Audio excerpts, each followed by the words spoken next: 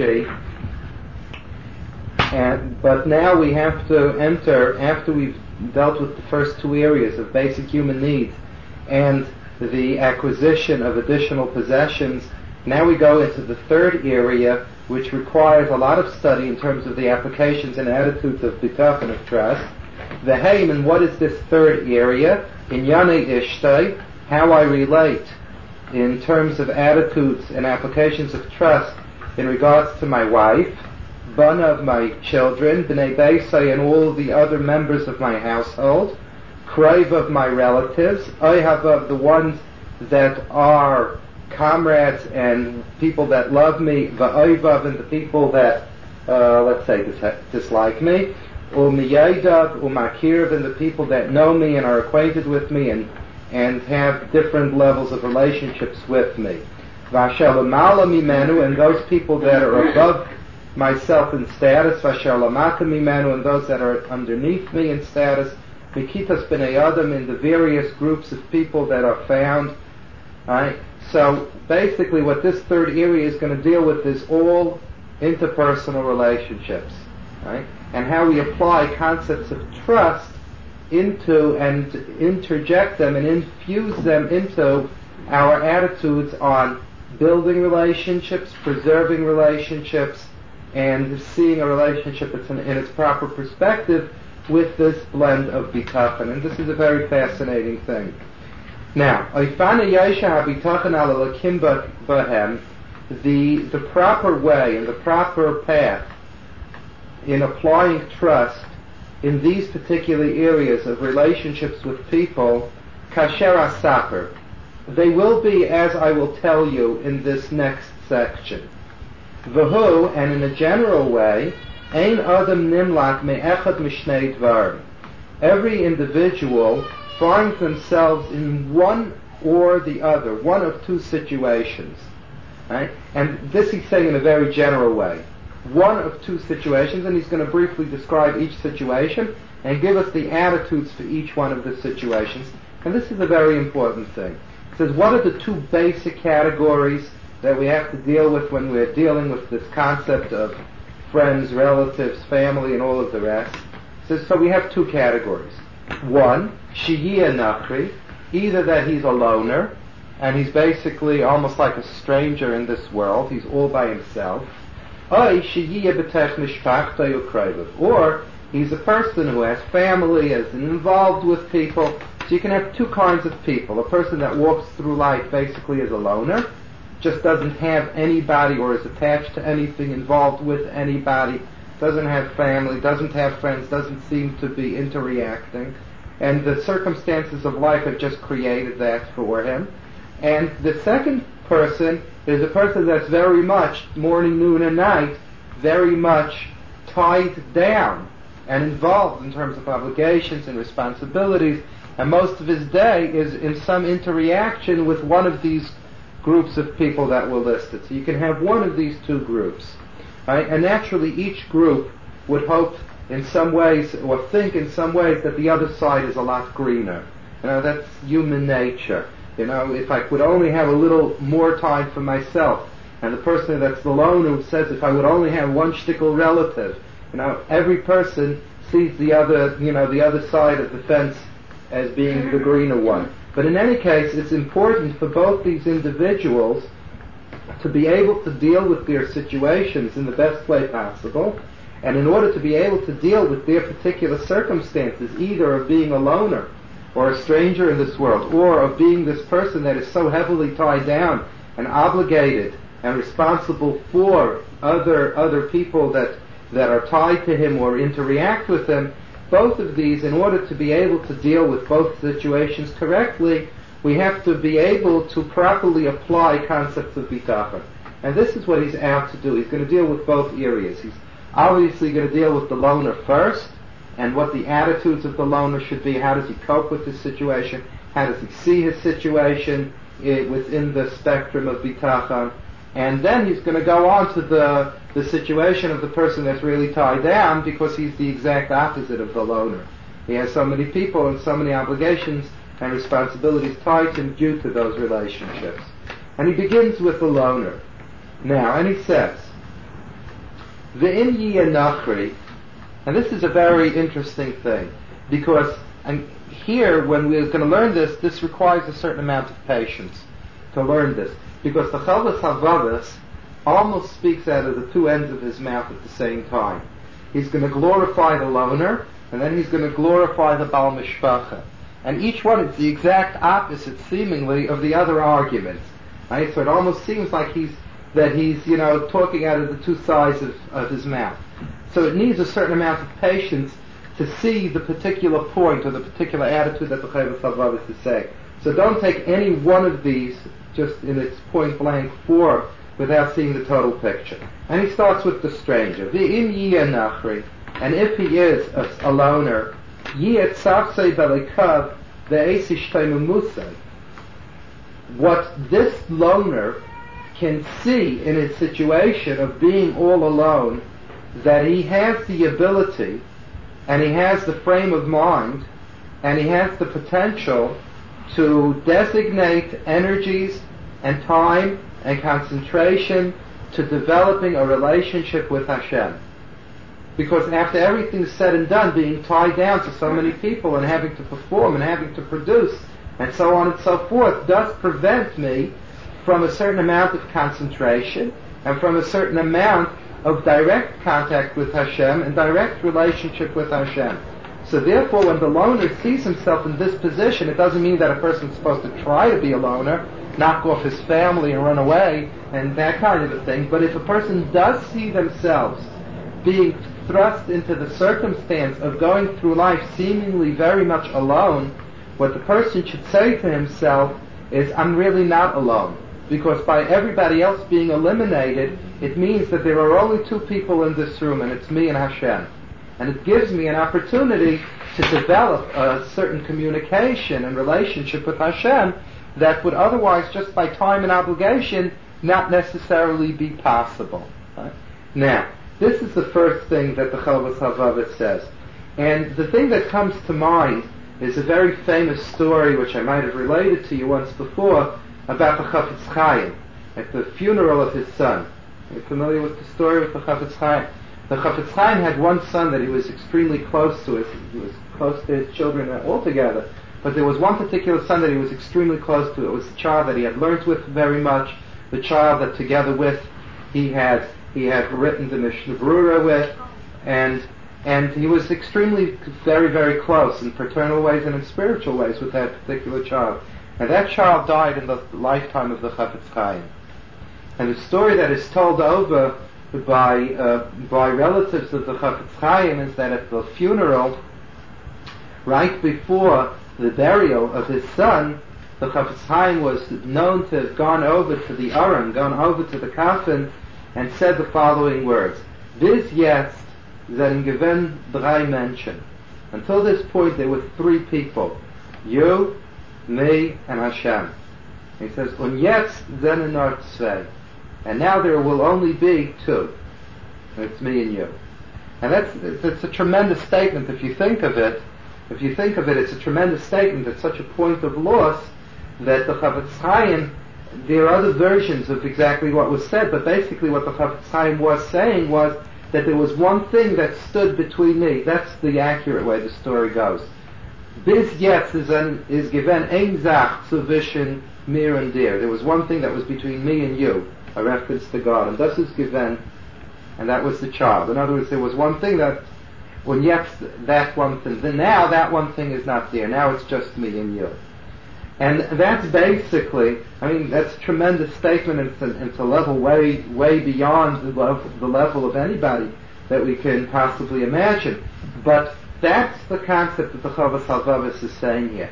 If a person sees themselves thrust into a situation that they are terribly alone, that they should understand that there is obviously what to gain, that Hashem wants the person to gain from that situation of loneliness. Now, from that situation of being alone, right? There's a difference between lonely and alone. From the situation of being alone, that's the distinction, in fact. I'm alone, but I'm not lonely.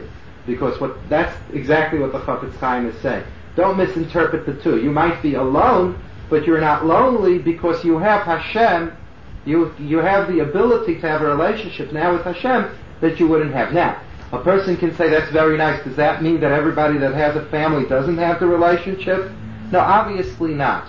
But Hashem wants sometimes that a person should be put into a circumstance where the concentration is I have nothing else, and Hashem is setting me up in a situation where I'm, so to speak, being pulled into facing a relationship with Hashem. Other people will face their relationship with Hashem because of their obligations and because of their responsibilities. For some reason, Hashem wanted that at this point in my life, with the neshama that I have, with the potential that I have, that this is the way that I should function at this point in time. But the point being that what the Chovos HaLevavos is saying is that the attitude of bitachon always contributes a sense of purpose to the circumstance that I'm in. And that's the key word. Bitachon creates a sense of purpose.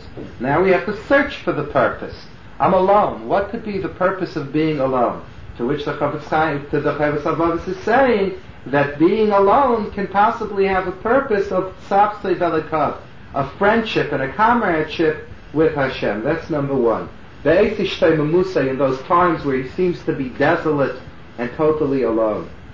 Now, v'yiftach olav b'geirusay, and by virtue of the fact that he has nobody to count on, nobody to call on, except Hashem, this in some ways makes his ability to trust Hashem more closer than other people.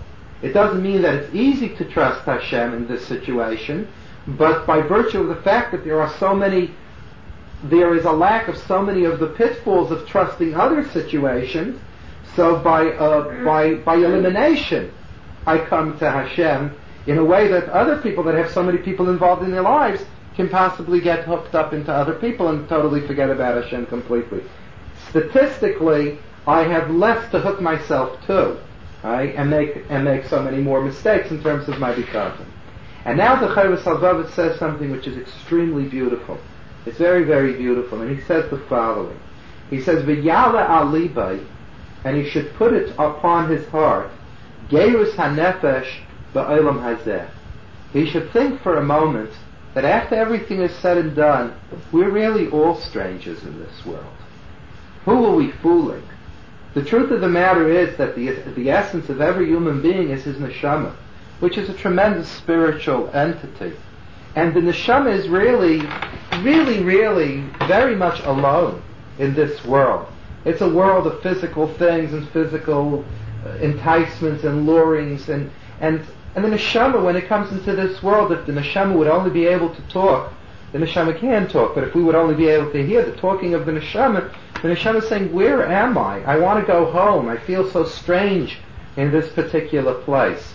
So the person thinks to himself and analyzes to himself that really, really, a lot of the things that I attribute to being comfort and familiarity and relationship in this world, they really aren't.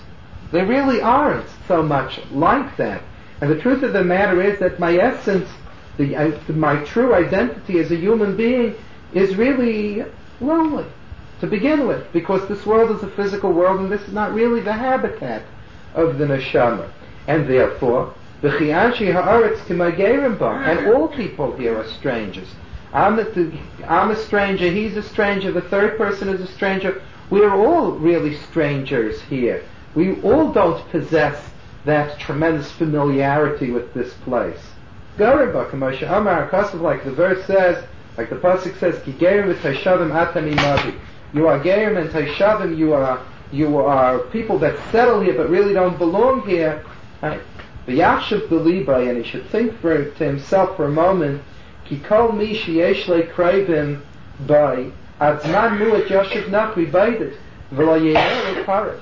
And a person should think to himself, and even if I do have family, family's not forever.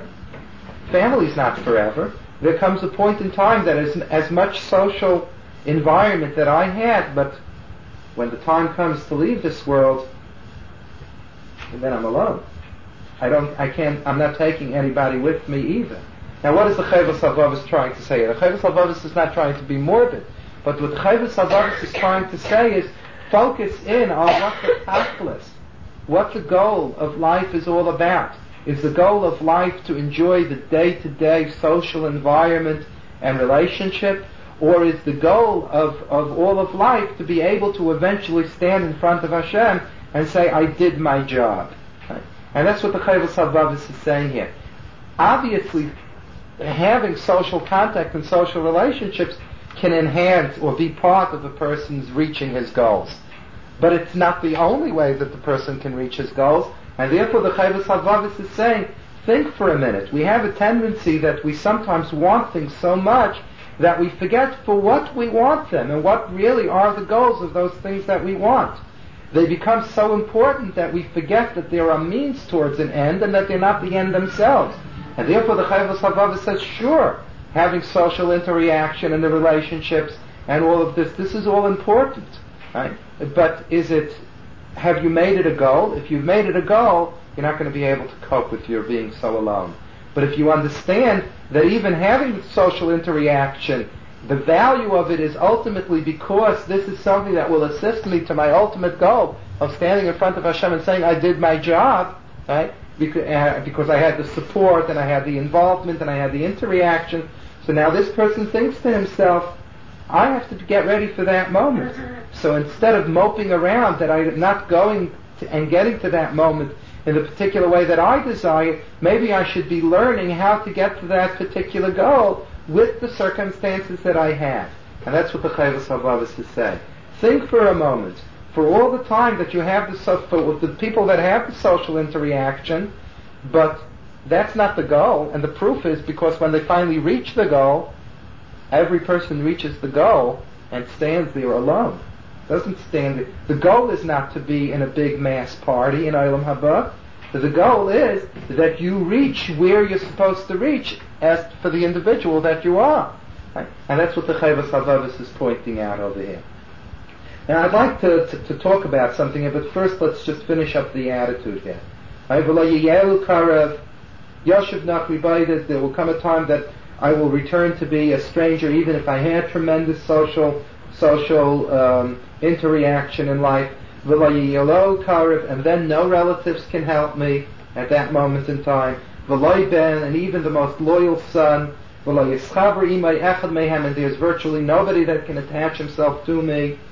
Now, and after this, in other words, after understanding that, put it into perspective. Why do you need the social interaction?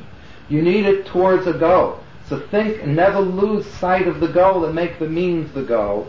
He says, after that, the Chovos HaLevavos says, think to yourself, think about all of the obligations and the heavy duties that are lifted from you by virtue of the fact that you don't have so many people tied to you. Right? The Yakshiv said, and then he can see that this is also a goodness of Hashem. By being relieved of these obligations, this is in a sense also a goodness of Hashem. Because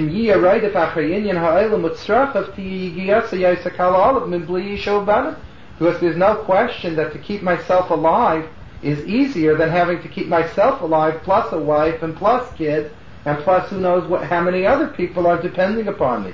The chesranim and their deficiencies.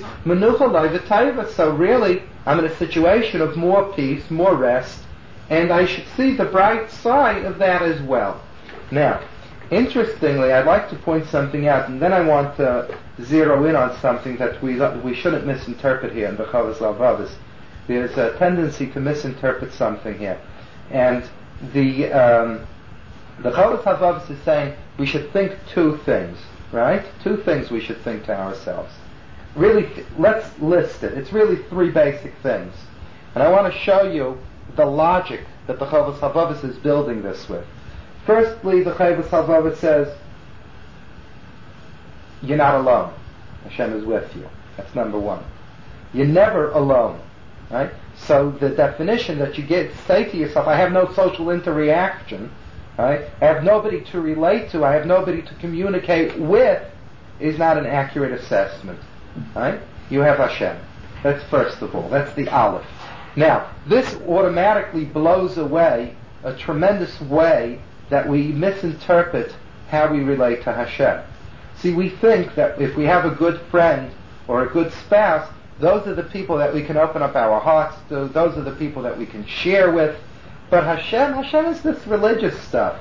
To Hashem you have to do your duties, your obligations, you got to put in your time, and so on and so forth. But Hashem is for religion, Hashem is for spiritual stuff, and to pour out your guts, and to confide, and to talk, and all of that, that's what you need for social interaction, that's what you need the friends for. And what the Chovos HaLevavos is saying is, that's where your first mistake is. Your first mistake is that you're making a big mistake. That the same way that you see that the value of the friend is that that's the person that you can relate to, that's the person you can talk to, that's the person that you can share with, you've got a big mistake. You don't have those people, but you're still not alone. You have a Hashem that serves the same function. Tzavsa Velekah. The Chovos HaLevavos, very interestingly here, doesn't refer to Hashem as Melech HaOlam and all of that. It refers to Hashem Tzavsa Velekah, a comradeship with Hashem. Hashem is your friend. Talk to him. Communicate with him. Tell him what's on your mind. Tell him what's in your heart. That kind of a thing. And therefore, the Chovos HaLevavos is saying is you're never alone. So your first mistake is that you're not making an accurate assessment of the situation. No matter how alone you believe you are, you're not alone. Because there's one person that you never consider talking to, and is the most valuable person to talk to, and that's Hashem himself. That's number one. That's the first thing. So the first thing the Chovos HaLevavos is saying is you're misinterpreting the situation. That's number one. You're not alone. Right? The statement that you're alone is not an accurate statement. That's number one. Number two, the Chovos HaLevavos then goes ahead and says, yeah, that's very nice, but I'm more alone than other people. That's the next statement that the Chovos HaLevavos. Why? Because everybody else has Hashem, plus all of the people that he interacts with. But I only have Hashem. I don't have all the other people. So even if you give me this fancy way of looking at it and saying that I'm not alone, but I am more alone than other people. Because other people have Hashem plus all the other people, and I only have Hashem. To which the Chovos HaLevavos say, they're just as alone as you are. Right? They have social interactions, but really what the real person is his neshama. And his neshama really is alone in this world. Your neshama is alone, and the other person's neshama is alone. They're all alone. So the idea that you're saying, yeah, I'm not alone, but they are less alone than I'm alone, is not true. Every person, in terms of what the core of his being is all about, is really, in a certain sense, very much alone in this world. Right? The neshama is very much of a stranger in this world. That's number two. So that's the next logical step that the Chovos HaLevavos is saying. Then from that, the Chovos HaLevavos says, and keep in mind that the person that's the biggest social be around, when he leaves the world, he goes by himself, he has nobody to take with him, nobody that can help him. Right? And we explained that the point of this was that the person should always keep in mind that what was the value of the social interaction? The whole value of the social interaction, right? So what was in step two? Let's go through it. Step two is, you're saying you're more alone than them, so the Chovos HaLevavos is saying, no, you're not more alone. They're just as alone as you are. Or you have as much company as... The only thing that makes the person not being alone is the fact that he has a relationship with Hashem. That's really, because what's the essence of the human being? The neshama. Being that the neshama is the essence of the human being, right? So, and it's that which is looking for comradeship. It's that's looking for a relationship. So where is that relationship served? With Hashem. So the same need for a relationship that you have, which is a relationship with Hashem, every person that possesses a neshama has also that need for the relationship that is compatible with his neshama, which is Hashem. Now, that was in step number two. In step number three, the Chovos HaLevavos goes ahead and says, yes, that's all very nice, but you're not going to dismiss the fact that besides the relationship that my neshama has with Hashem, which means that I'm not alone anymore, but there are other parts, there are other social interactions which help me in my ultimate relationship with Hashem. So the Chovos HaLevavos says, fine. But just as long as you understand that the social interaction is to help you with your relationship with Hashem, So then everything is all right, because then you see the social interaction as a means towards an ultimate goal, and therefore now you have to analyze for yourself. Now that I don't have these social interactions, maybe I'm being expected to look towards the goal without some of these mediums. But you see the logic that the Chovos HaLevavos is going with. First of all, you're not alone. That's number one. You want to say that you're more alone than another person, you're not. Because what they need more than anything else is a comradeship with Hashem, right? And that's ultimately what will define if they are alone or not alone, and that's the same thing that you need. So then you go to the next step and you say to yourself, yes, but they also have other social interactions. So then you ask yourself, well, what's the value of those social interactions? When you leave the world, you can't take them with you. So what are you so desperate to have them for? You can only be desperate to have them if you can see how you can take them with you. In other words, that you can use them in a way that when the time comes, you can take them with you. So what is the Chovos HaLevavos trying to jolt us to remember? That the social interaction shouldn't be seen as a goal unto itself, but a means to eventually being able to reach Hashem. So therefore the Chovos HaLevavos is saying, so one person reaches Hashem with social interactions, and another person will reach Hashem without the social interaction. That's step number 3.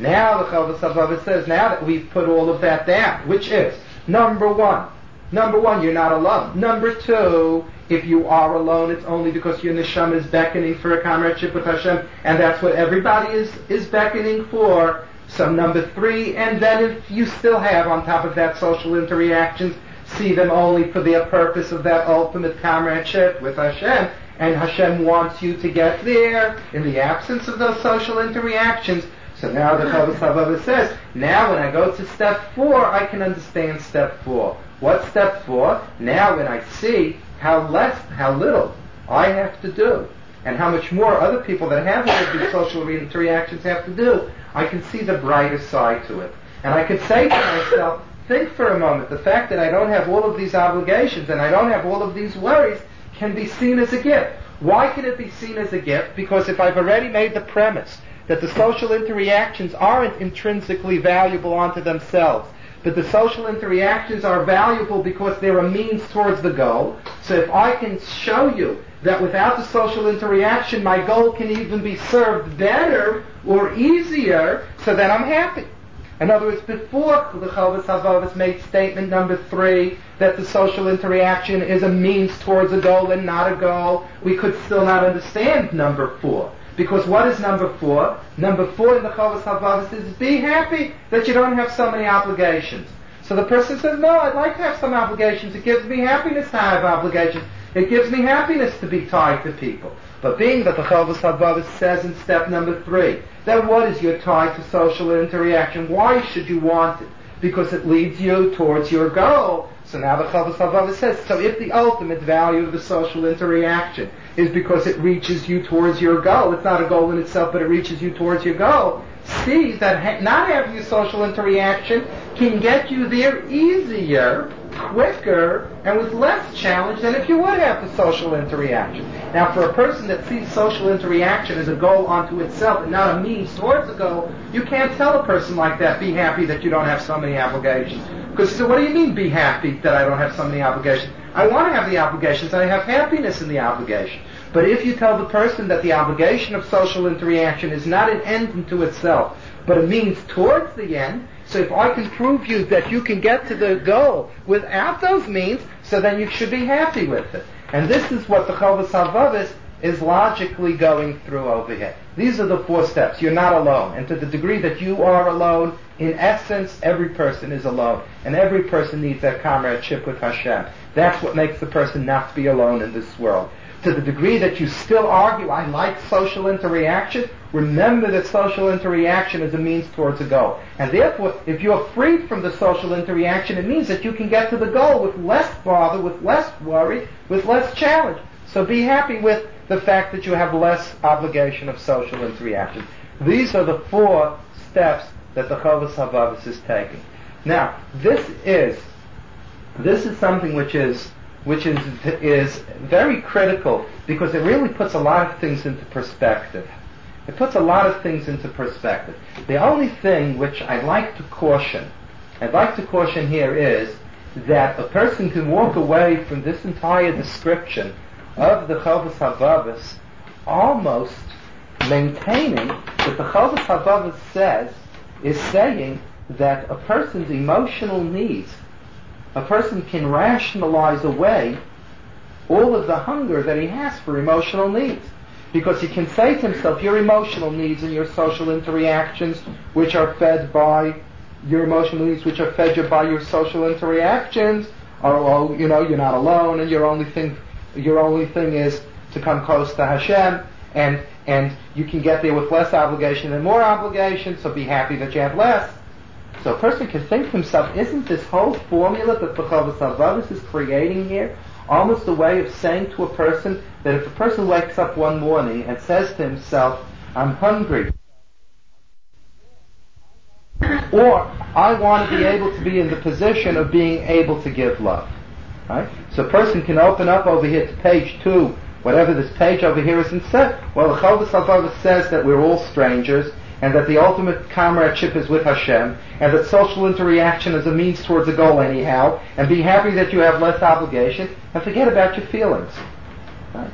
Why won't we make this mistake? Or where is the fallacy in the application of what we've just learned to the particular circumstance that I said? Now, if a person does interpret it the way I've interpreted it, the person is denying themselves and is not going on a path that's going to get them to Hashem. But what's the difference? What's the difference between what I just said in the Chovos HaLevavos and the person that wants to love or be loved and is quickly told, forget about all of these things? So the answer is as follows. Let me try to say it, and then if there's comments and questions, I'll gladly take them. Let me point it out. What the Chovos HaLevavos is teaching us is not a denial of emotional needs. That's not what the Chovos HaLevavos is saying. Emotional needs are important and essential. A person needs them, and a person has them, and a person's not supposed to deny them either. The Chovos HaLevavos is not saying that a person's supposed to deny them. What the Chovos HaLevavos is saying is that it's always important to be able to put one's emotional needs into perspective. In other words, it's not a question of denying the validity and the legitimacy of those needs. They're valid and they're legitimate. But why are they so important to me? In other words, this is a major distinction between the way a Jew acts and a Jew performs and a Jew thinks and a Jew feels. This is a major difference between the Jew and I hate to use the word regiment, but the control and the structure and the parameters of a Jew, as opposed, for instance, to people that don't have this particular construct of Torah and Judaism. This is a major difference. Everything is legitimate. Everything is valid. Right? But towards what end? For what reason? What do I want it for? Why is it so crucial to me? Why do I thirst for it? Right? And this is, now, it could very well be that a person thirsts for it because he's a normal human being. And a normal human being wants to love and wants to be loved. Let's use that emotion as an example. It's the simplest of the emotions to be able to relate to. But what the Jew then does is, okay, this is what I am, and this is the kind of human being that I am, and this is my psychology and my nature. But if God created me, if Hashem created me in a way that I want to love and be loved, the question is, why did Hashem create me with such a need? Right? Why am I searching for such a thing? And then the person begins to analyze what is the perspective, what's the focus of these emotional needs. And that's what the Chovos HaLevavos is saying. What the Chovos HaLevavos is saying is that if a person finds themselves to be alone, being alone can be something which is very painful. But the Chovos HaLevavos is saying, after everything is said and done, what is the ultimate pain? The ultimate pain is because if I would have these needs served correctly, I would be a better human being coming closer to Hashem. That's, in other words, now, a person is not necessarily instantly on that madrega, on that level. I have the needs, right? I have the needs. I don't necessarily have the connection of understanding that those needs are needs that if they are served and if they are fulfilled, I'll be a fuller person in terms of coming to Hashem. But the depth of it is that that's really why Hashem creates the person that way. Hashem creates the person in a way that he is fulfilled through the satisfaction of certain needs which are met, and by being fulfilled and satisfied by certain needs that are met, he is a more wholesome and a more energetic and a more vibrant human being, and then he can relate to Hashem in a relationship as well, because he has a sense of a satisfaction in a relationship within his own life. But the thing that always is worthwhile to keep in mind is don't isolate those needs and those emotions from the fact that having those needs and having those emotions met, their ultimate gain and their ultimate purpose is that I will be a more vibrant human being in my relationship with Hashem. Keep that part of it in perspective. We usually see it as two separate things. I have my obligations in my relationship with Hashem, and then I have my own personal, quote-unquote, emotional needs. What the Chovos HaLevavos is saying is that the depth of a Yid is that all of his emotional needs are there to be fulfilled, and by being fulfilled he has a more vibrant being that is now open and alive and thumping away with life in terms of how he can relate now in a healthy relationship with Hashem. A person that has a healthy relationship at home can have a healthy relationship with Hashem. Right? Now, it doesn't mean that's the only way the person can have a healthy relationship, but one thing carries over into the other. And this is why Shlomo HaMelech, all through Shir HaShirim, all through the Song of Songs, gives comparisons of the love of Hashem to Klal Yisrael and Klal Yisrael to Hashem by the love of man and wife. Again, bringing across the point that all of my needs and the satisfaction of my needs that come through with social interaction and relationships makes me the healthy, vibrant human being to be able to apply that same kind of a sense of relationship in my relationship with Hashem. Now, once that's in perspective, so now the person that sees themselves going through life in a very alone way, seemingly a very alone way, now he's still alone, and he still has the needs. But he says to himself that ultimately the significance of those needs are because if I will be a healthier person in social interaction, I'll be a healthier person with Hashem. So therefore, I will never let the absence of those needs in the social interaction to, so to speak, get me so off base, throw me so off the wall that I won't be able to relate to Hashem at all. Because why ultimately do I have those needs, and why do I thirst for them to be fulfilled? Because by them being fulfilled, I will have the ability to have a healthier relationship with Hashem. So to the point that I can focus in, and I can ask Hashem that those needs should be met, and I have to do my best at all times to change my situation of being alone. Right? So the Chovos HaLevavos isn't saying that the person that's alone should say to himself, fine, I can buy myself a one-bedroom apartment, be happy, and just talk to Hashem all day long. The person has to struggle and work and try to find ways of not being alone in life. There's no question that he has to do that. Absolutely, he has to do that. But the point that the Chovos HaLevavos is saying is, but if you always keep in focus that the reason why you want the satisfaction of those needs is because if I'll be a healthier person in relationships with people, I can be a healthier person with Hashem. So while I need it very, very much, I'll never look at not having those things to ultimately destroy my whole relationship with Hashem, because then it's a contradiction. Listen to what the person is doing. Why do you have these needs so much, and why do you want these needs to be filled so much? Why do you want it so much? Because I want to be a healthy human being in relationships. And by being a healthy human being in relationships, I can be a healthy human being in a relationship with Hashem. So don't take it to the point of becoming depressed. Don't take it to the point of giving up on life. Because if you're doing that, so then what got you to being depressed? Because you can't have a healthy relationship with Hashem. And where are you now? Now that you got the depression over it, you certainly don't have a healthy relationship with Hashem. So you're working against yourself. It's a contradiction within yourself. So this is what the Chovos HaLevavos is saying. The Chovos HaLevavos is not saying that a person should deny the needs, and a person should strive to fill those needs, and a person should ask Hashem every day that those needs should be satisfied. But a person should always understand that why do I want them to be fulfilled is because I want to be a healthier person with Hashem. So if a person always reminds himself that he wants those things because he wants to be healthier with Hashem, he will never take the deprivation of those needs, not having those needs, to the point of destroying the little strands and the little shreds of a relationship that he could have with Hashem. And that's what the Chovos HaLevavos is saying. So the Chovos HaLevavos is not saying a denial of the needs.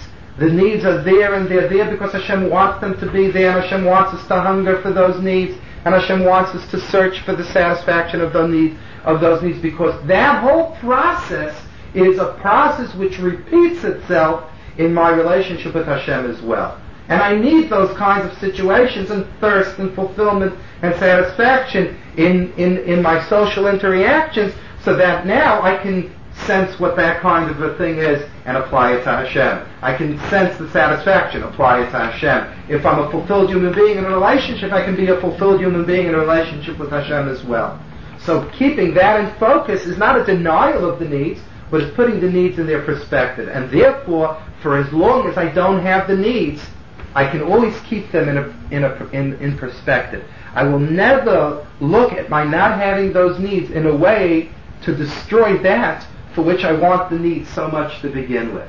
That's what the Chovos HaLevavos is saying. Now, what the Chovos HaLevavos is saying in Sha'ar HaBitachon, this could have been in any other Sha'ar. What is it doing in Sha'ar HaBitachon? It needs bitachon for the person to believe that he can retain a relationship with Hashem in spite of the fact that he doesn't have these interreactions. That needs bitachon. To be able to understand that this person has it and I don't have it, and I can preserve a relationship with Hashem in much the same way that the person that has the interreactions has, that requires bitachon.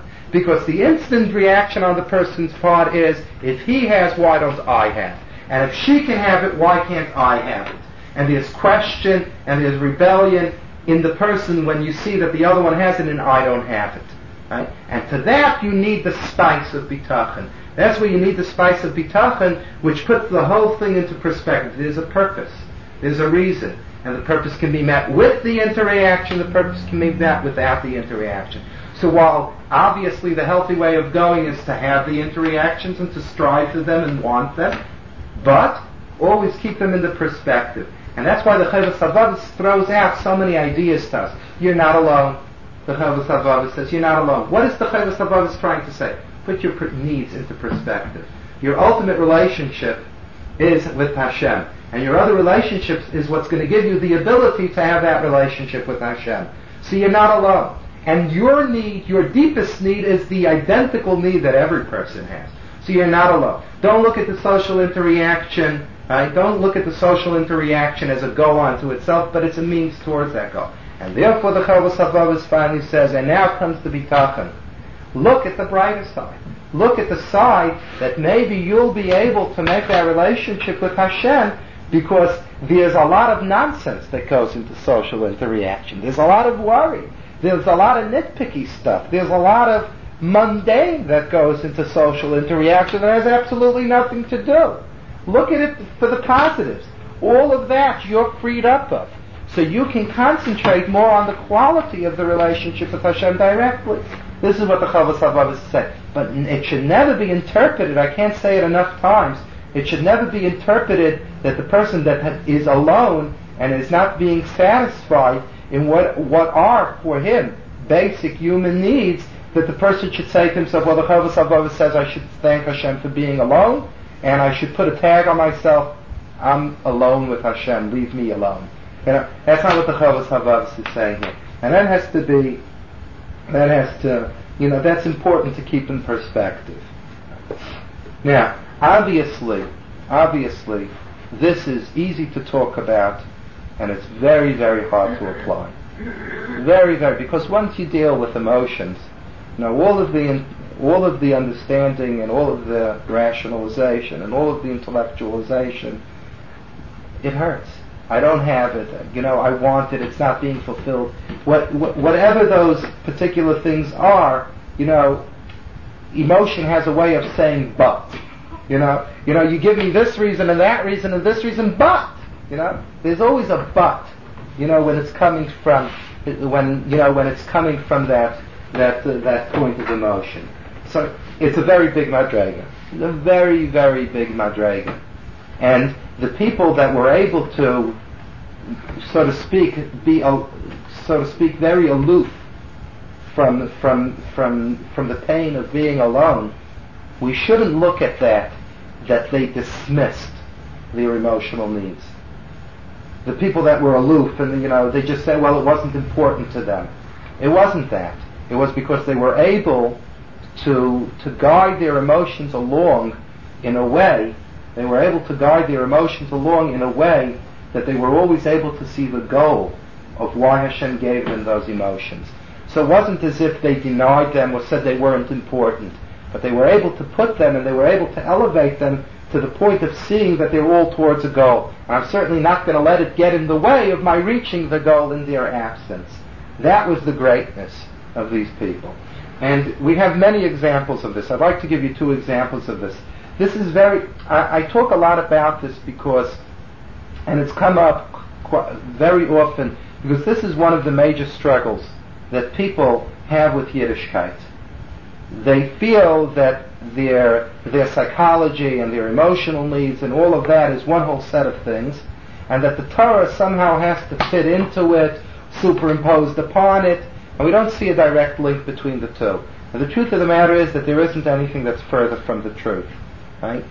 Yiddishkeit recognizes emotional needs.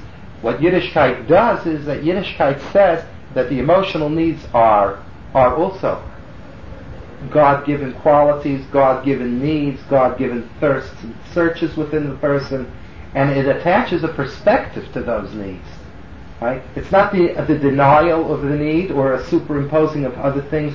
Oh, you have a need, but I got something more important for you to do today, which is sometimes the way it's viewed.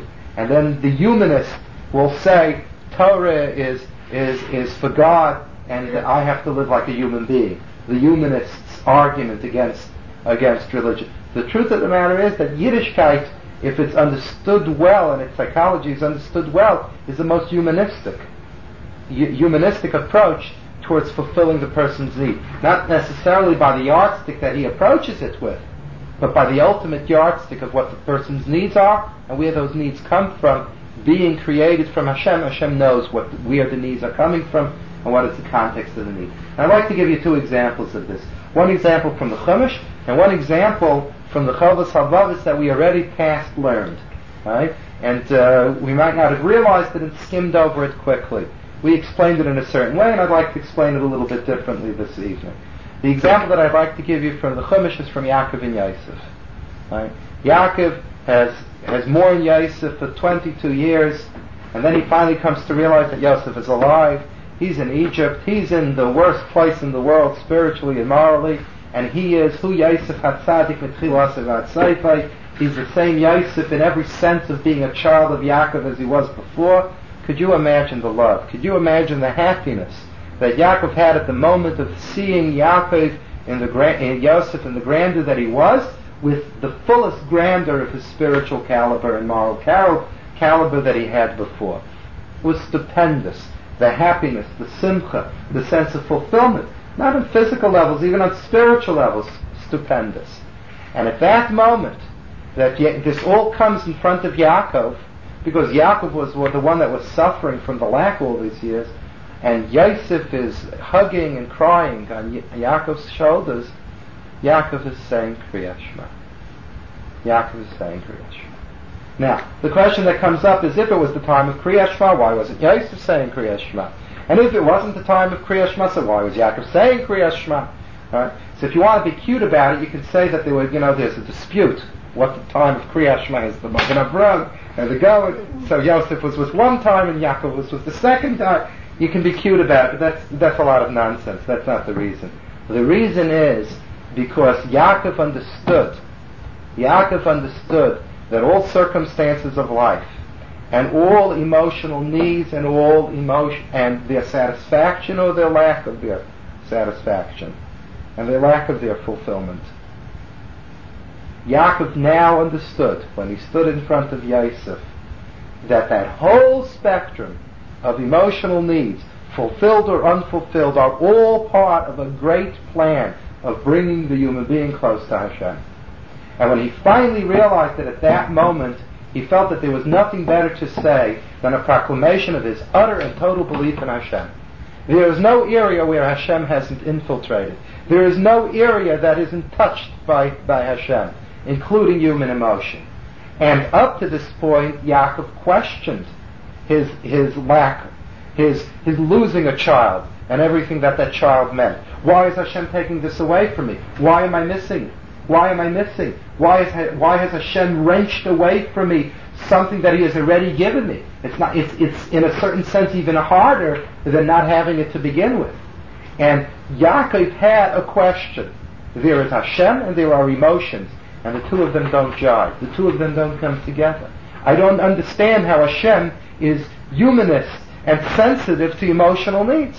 So if you want to say that Hashem is above it, fine, Hashem is above it, but I'm still hurting.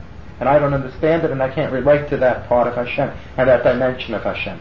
But when Yaakov finally came to Mitzrayim and saw Yosef and saw that there was a purpose for Yosef being there, and that Yosef retained everything in terms of his being a son, Yaakov began to realize that what I understand as being a lack of the fulfillment of a need maybe wasn't a lack of a fulfillment.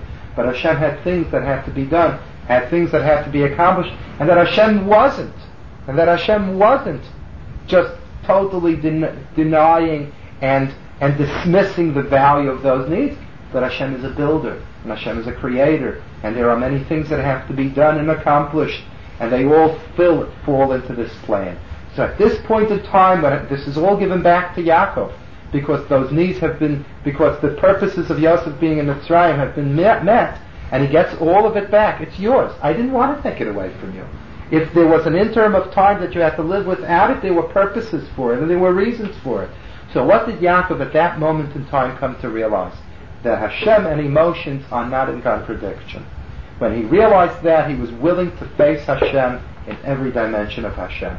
So Yaakov felt that this was the moment in time when he had to say, Shema Yisrael, Hashem Elokeinu, Hashem Echad. Hashem is virtually one. He touches all areas. There aren't areas where he is and other areas where he doesn't touch, which would mean that Hashem is not Echad anymore. If there are areas that Hashem touches and other areas where He doesn't go, then it means those areas are separate areas. So there's Hashem and then there are separate areas. And Hashem is not Echad. And up to this point, Yaakov questioned Hashem's touching and infiltrating and being in all areas.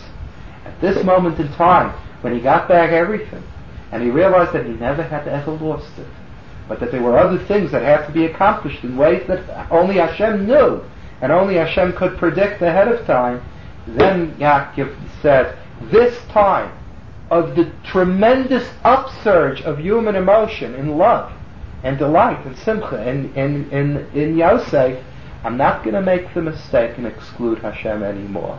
And that's why while Yosef wept and hugged Yaakov was saying Kriyat Shema. Yaakov was putting the emotions once and for all in their proper perspective. That's Yaakov and Yosef. Now let's give the example that we have in the Chovos HaLevavos. In the Chovos HaLevavos itself, let's turn back a little bit, not so many weeks ago, and the Chovos HaLevavos talks about bitachon, the bitachon of the farmer. He seeds the field, he plows the field, he turns it over, he irrigates it, he takes the weeds out of the field. And at that point in time, it is very easy for the farmer, or easier for the farmer, to have bitachon in Hashem. Why? Because he knows how vulnerable he is. The tomatoes aren't there. Who knows? Maybe 5 inches of rain will come and it'll make a mudslide and all of my work will be down the drain. He knows how tremendously vulnerable he is. So if you demand of a farmer at that point in time bitachon in Hashem, I think he's a little bit more open to bitachon in Hashem. But the Chovos HaLevavos says that's not where the bitachon of the farmer ends. If you look carefully, the Chovos HaLevavos says that one of the biggest challenges of bitachon come when the tomatoes start coming out of the ground. Because when he begins to reap the benefits of what seem to be directly his efforts, so he looks at the tomatoes, he says, you know why that tomato is bigger than that tomato? Because over here I put a little extra energy.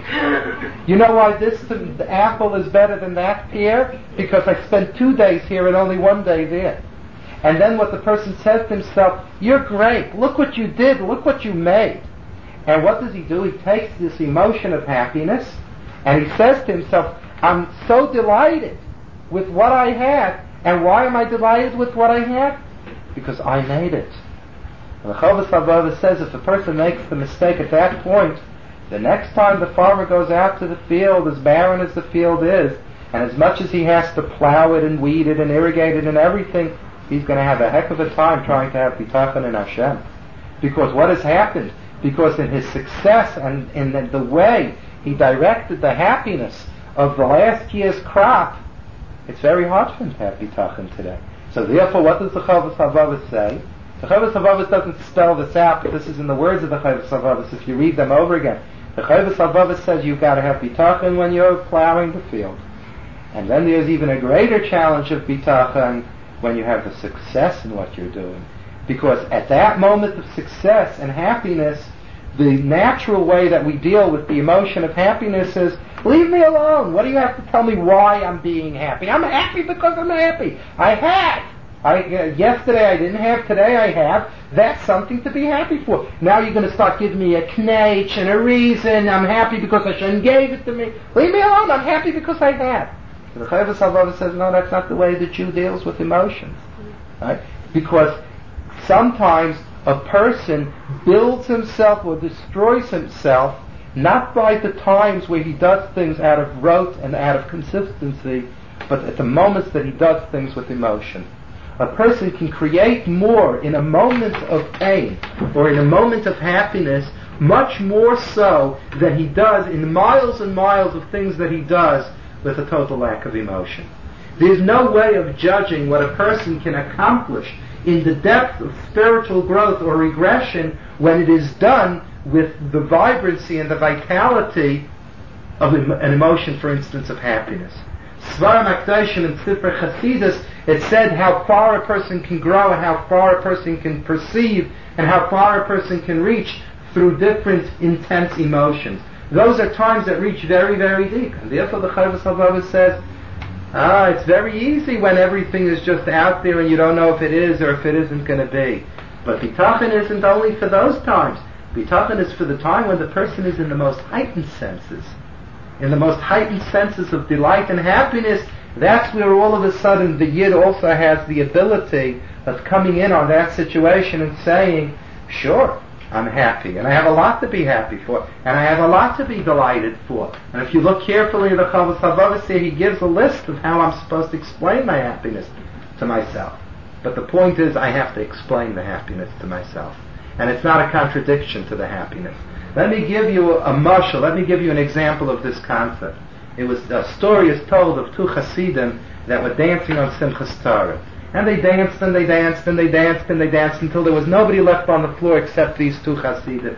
And they became the obvious talk of everybody around. Who is going to last out the other one? Who is going to dance even though the other one said, listen, I don't have any breath, I don't have any strength left. And everybody was putting up their bets, so to speak, who was going to tire first.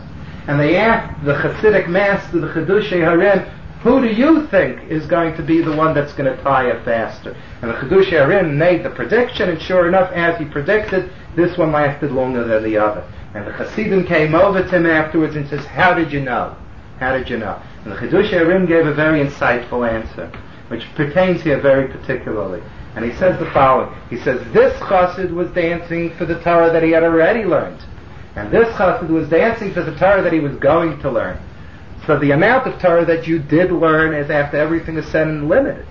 The amount of Torah that you can learn and will learn into the future is unlimited. And that's why I knew that that was the Chassid that was going to dance longer.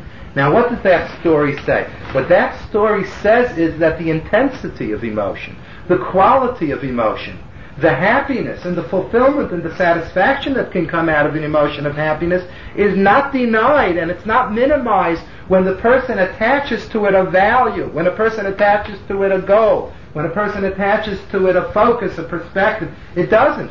That's quality happiness. That's quality emotion. And that's what a Yid is all about. Emotions have their place. They're not denied, but they are within context. They're put into a perspective. They're put towards a goal. They're seen with a quality. The chassid that's dancing with happiness for the Torah that he's going to learn. It's a happiness, but it's a happiness that's attached to a quality, to a concept. right? And by it being attached to a quality, and to a concept, as opposed to let's just booze it out and, so to speak, and just let it hang all out, so to speak. That's the musag. That's the concept when we're talking about the perspective of emotion. And that's what the Chovos HaLevavos says over there in his innocent little way with the farmer. When the happiness comes, that's when the challenge only begins in the challenges of bitachon. And this is basically what the Chovos HaLevavos is doing over here. Yeah, I'll take, now that I've rambled on and on, I'll take some questions or comments. Yes. One thing I want to say, when you're talking about the farmer, the happiness, and we're really supposed to have bitachon, especially then, that brought to mind what we said, I guess, 2 weeks ago about Sudas Mitzvah. I mean, that's like, you're real happy, so this is, yes, it's reminding you that Sudas Mitzvah, Sukkot, the Chagim, reminding us that there's something else. Right. Above. And the thing that's above is not in contradiction to this. Right, that's what gives the whole quality. Right. That's what infuses the qualitative happiness into this. But that's across the board. It's not seen that way in the world. It's not seen that, and that's really the difference between the two words, simcha and hailulus. That's the difference between the words. Simcha is something, again, which emerges from quality, which emerges from purpose, which emerges from goals, and from seeing it and focusing it and putting it into being a life force of growth. Hailulus is just boozing it out, so to speak. It's just, just letting loose. Do you follow what I'm saying? Yeah. And that's and an earmark and the strength, not the weakness, but the strength of a human being is